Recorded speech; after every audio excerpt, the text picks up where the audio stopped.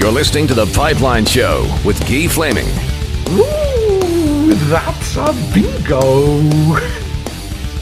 Last segment to go on this week's episode of The Pipeline Show. We are going to have a U Sports update as we're like to talk about U Sports hockey here on The Pipeline Show. It's the next natural step for a lot of players who have played in the CHL to go on and use their scholastic package from whichever of the three leagues that they played in. And my next guest played in the Western Hockey League for 4 years with the Spokane Chiefs, his hometown.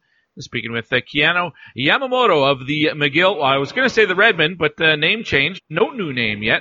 So he's playing for the McGill men's hockey team. How about that, Keanu? Yeah, got it. All right. Keanu, welcome to the program. Thanks for taking the time today. How are you? I'm doing good. How are you? I'm doing well. Tell me about the season so far for McGill, looking at the standings. Not that far behind the front-running teams, and a big weekend coming up. But how have things gone for your club? Yeah, I mean, we battled a little bit of adversity in the beginning of the season. We had both our captains out, but it's a new year, and I'd say we're trending upwards with everyone back from injuries and stuff, and it's going well. Big weekend coming up. You got Ottawa and UQTR, the two teams that you're chasing or trying to track down in the standings. How have you fared against those clubs so far this year? We have not really. I think we've only played UQTR once this year. Okay. I don't remember the score, but I think it should be a good game. Ottawa, yeah, they're a good team, so we're going to have to bring our A game, but we beat them. They beat us, so it's just really who comes to play, I guess. Third season for you at the U Sport level, all of them obviously at McGill. You have 17 points in 19 games right now. You had 21 points each in the previous 2 seasons. So more production for you this year. I guess that's kind of just natural. You've been at this level now for 3 years. Yeah, I mean, you always want to progress as a player, and I think I've took the right steps to do that. What led you to McGill? Interesting, because I look at the roster. I think there's only one other WHL guy, only one other American. That's Dalton Galley, and he just joined the team right after starting the year in the ECHL. So what led you to McGill? Yeah, I mean, it's not normal for like the West Coast guys to come over here, but I thought I wanted to travel, see the world a bit, and I heard it was a good school, so just talking to them, it seemed like a good fit for me. Was it an easy transition for you? I mean, you're an American guy. You grew up playing, well, in the States, obviously, and spent your WHL career in your hometown, but then you go across the country into another country that doesn't speak English primarily. I guess it's bilingual, but I'm guessing there had to have been some sort of culture shock there.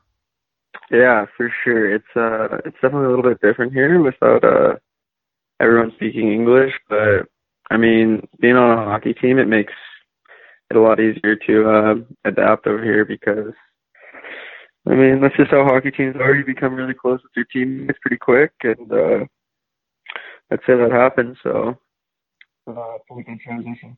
Did you know anybody on the team when you first got there? No, I didn't. I knew really a mutual friend, and I was able to exchange some texts with him about the school and talk to him, but besides that, I didn't know anyone. Interesting. And leading up to your decision to go to McGill, I mean, was there something academically that made that the right university for you, or what are you studying? Yeah, definitely just hearing like the reputation of the school and stuff, and then I live in Montreal. I mean, that's kind of what led me here, is just hearing how good of a school it was, and then getting out of the West Coast a little bit. Sorry, I missed it. If you said what you're studying, I missed it. The phone kind of cut in and out there. Oh yeah, sorry. I'm in the arts program here, going for a major in economics. Oh, okay, great. Keanu Yamamoto is my guest here on the Pipeline Show, 4-year member of the Spokane Chiefs, now in year 3 at McGill University, and having a pretty strong season there, second leading scorer on the team. Look back for a minute at your time in Spokane, or at least your time in the WHL with the Spokane Chiefs, and the memories that stand out for you. When you think back, what immediately comes to mind? About the Spokane Chiefs. Yes, playing in the WHL. I think looking back, the first thing that comes to mind is all the friendships that I made. I was there for 4 years. I've got to live at home, and I met a lot of cool people. And I think keep those friendships the rest of your life. So definitely looking back, my WHL career, that's the first thing I think of. Now, your brother Keanu Yamamoto obviously was a member of the Chiefs with you. The age difference between the two of you, I think it's only a couple of years. So did you get to play hockey with each other as youngsters, like growing up, minor hockey, or was that Spokane the first time you had that chance? Yeah, actually, we played a couple times when we were younger. My parents would always try and get him to play up on my team since it was only 2 years. So like how minor hockey works, sometimes you're playing with people that are a year younger, and sometimes you're playing with people that are a year older. So when I was playing with people that were a year younger, they'd try and get him moved up so that like the travel and stuff was a little bit easier on them. So I think I got to play with him twice when we were growing up. Okay. So that was pretty cool. Was one of those times with the Junior Kings in LA? We didn't play together for the Junior Kings, but we did live in the same billet house with a family. They live in El Segundo. Awesome people, but they both got to live there together, and they have 3 kids, so it was a good experience. Okay. So I'm guessing then getting the chance to play with your brother in Spokane, in your hometown, with the Chiefs at the WHL level for a number of years, that had to have been pretty special. Yeah, it was really special. I mean, it was something that I couldn't really pass up. I kind of made it just at a camp, kind of like a fluke accident almost, but he told me that he was for sure going to play there, so I decided not to go the whole American college route so I could get a chance to play with him, so it was awesome. Well, I know both of you had been drafted by USHL teams, different ones, but was part of the attraction to go to the WHL route, as you said? I mean, it's almost like Kyler convinced you to go to the Chiefs. Yeah, I mean, when they offered to sign me, it was kind of hard to pass up. Like, your hometown team, you grow up watching them, and then my brother is like high on their prospect list, and they told him pretty young that he was going to have a spot. So it was a pretty hard opportunity to pass up, play in your hometown like that.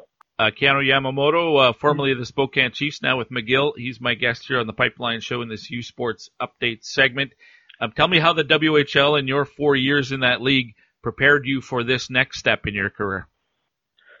Yeah, it was, I mean, it's one of the best leagues in North America, so hockey-wise, for sure it got me ready for my U Sports career, but, like the Spokane Chiefs organization, a good organization, I think it helped me grow as a person, and that's what really helped me transitioning into university life, because it's it was a change from just not doing anything all day, just worrying about hockey, to coming here, and then you have to live on your own, go to school. So definitely those 4 years shaped me into the person I am today.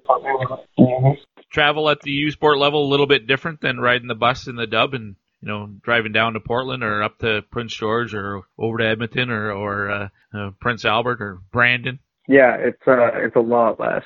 I think the longest trip we do here is maybe 10 hours, and we do it once a year. Yeah. But in the Dub, that was pretty normal. I mean, Tri-Cities is the closest, 2.5, but outside of that, we'd have to drive at least 5 for Seattle or 6 for Portland. So it's a lot better travel schedule in U Sports for sure. Now, when it comes to the WHL scholarship package, for the casual fan who's listening to this might not know the ins and outs and how it works. How has it worked for you to go to McGill? You get a year of tuition and books paid for, but is it easy to use? Is it complicated, or has it been a pretty easy program for you to take advantage of? Oh, it's really easy to take care of. I mean, you just fill out a sheet and you send it to one of the WHL reps. His name's Greg Gardner, and then he basically takes care of it for you. and it covers my full semester tuition, and my full year tuition, and I don't really have to worry about that, which is nice. So I just got to worry about buying groceries and paying rent up here. But that's about it. Just out of curiosity, the Edmonton Oilers were through Montreal here in the last little bit. Did you and Kyler have a chance to reconnect? Yeah, he actually he had a day off here, so we got to go to dinner, and that was nice. Yeah, it was awesome. Awesome to see him. Awesome. Well, Keanu, listen, I really appreciate your time today. I wish you the best of luck moving forward, and I assume when you're done at the U Sport level, you're looking to continue playing your hockey career and moving on to pro hockey? Yeah, that's the goal, to play hockey as long as possible, so we'll see what happens. Excellent. Thanks for your time, Keanu. Yeah, thank you. That was awesome.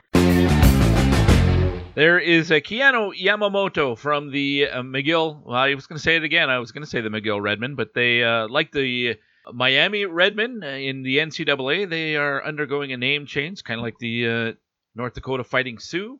Everybody changing the names to get in line, and I have yet to hear that McGill has settled on a name. So for now, they're still the men's hockey program at McGill University.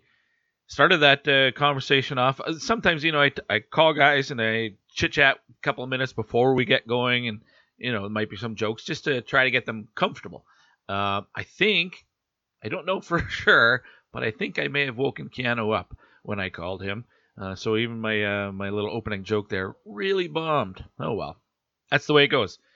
But I appreciate him making the time, and I appreciate the folks at McGill setting that interview up. And with that, that is the end of this week's episode of the show, and that means it's time to crack open a beautiful, this one, a daycation from Troubled Monk. Looking forward to... Oh, that is delightful. Again, all guests joining me here on the Pipeline Show join me courtesy and via the Troubled Monk Hotline brewery based in Red Deer, Alberta. They have tours of the brewery available. If you want to stop by, you got to book those in advance, though, but recommend it. Go check it out and try some of the brew. And if you go to your local liquor store and they don't have Troubled Monk, raise a fuss. Say, what the heck? Get some Troubled Monk in here. We need some ASAP. So we want to try the Golden Gates or the Pesky Pig or the Bucktooth Belgian White, the Open Road American Brown Ale, the Troubled Tea, or this beautiful daycation that I'm enjoying right now. Awesome stuff, and thanks to Troubled Monk for coming on board with the Pipeline Show. Next week on the program, more of the same, as we'll have continue on with the 2020 draft spotlights. I'm sure my NCAA guest will be a Canadian player. Hopefully I can track one down that has just recently been named to the Hobie Baker list of like 80-ish nominees.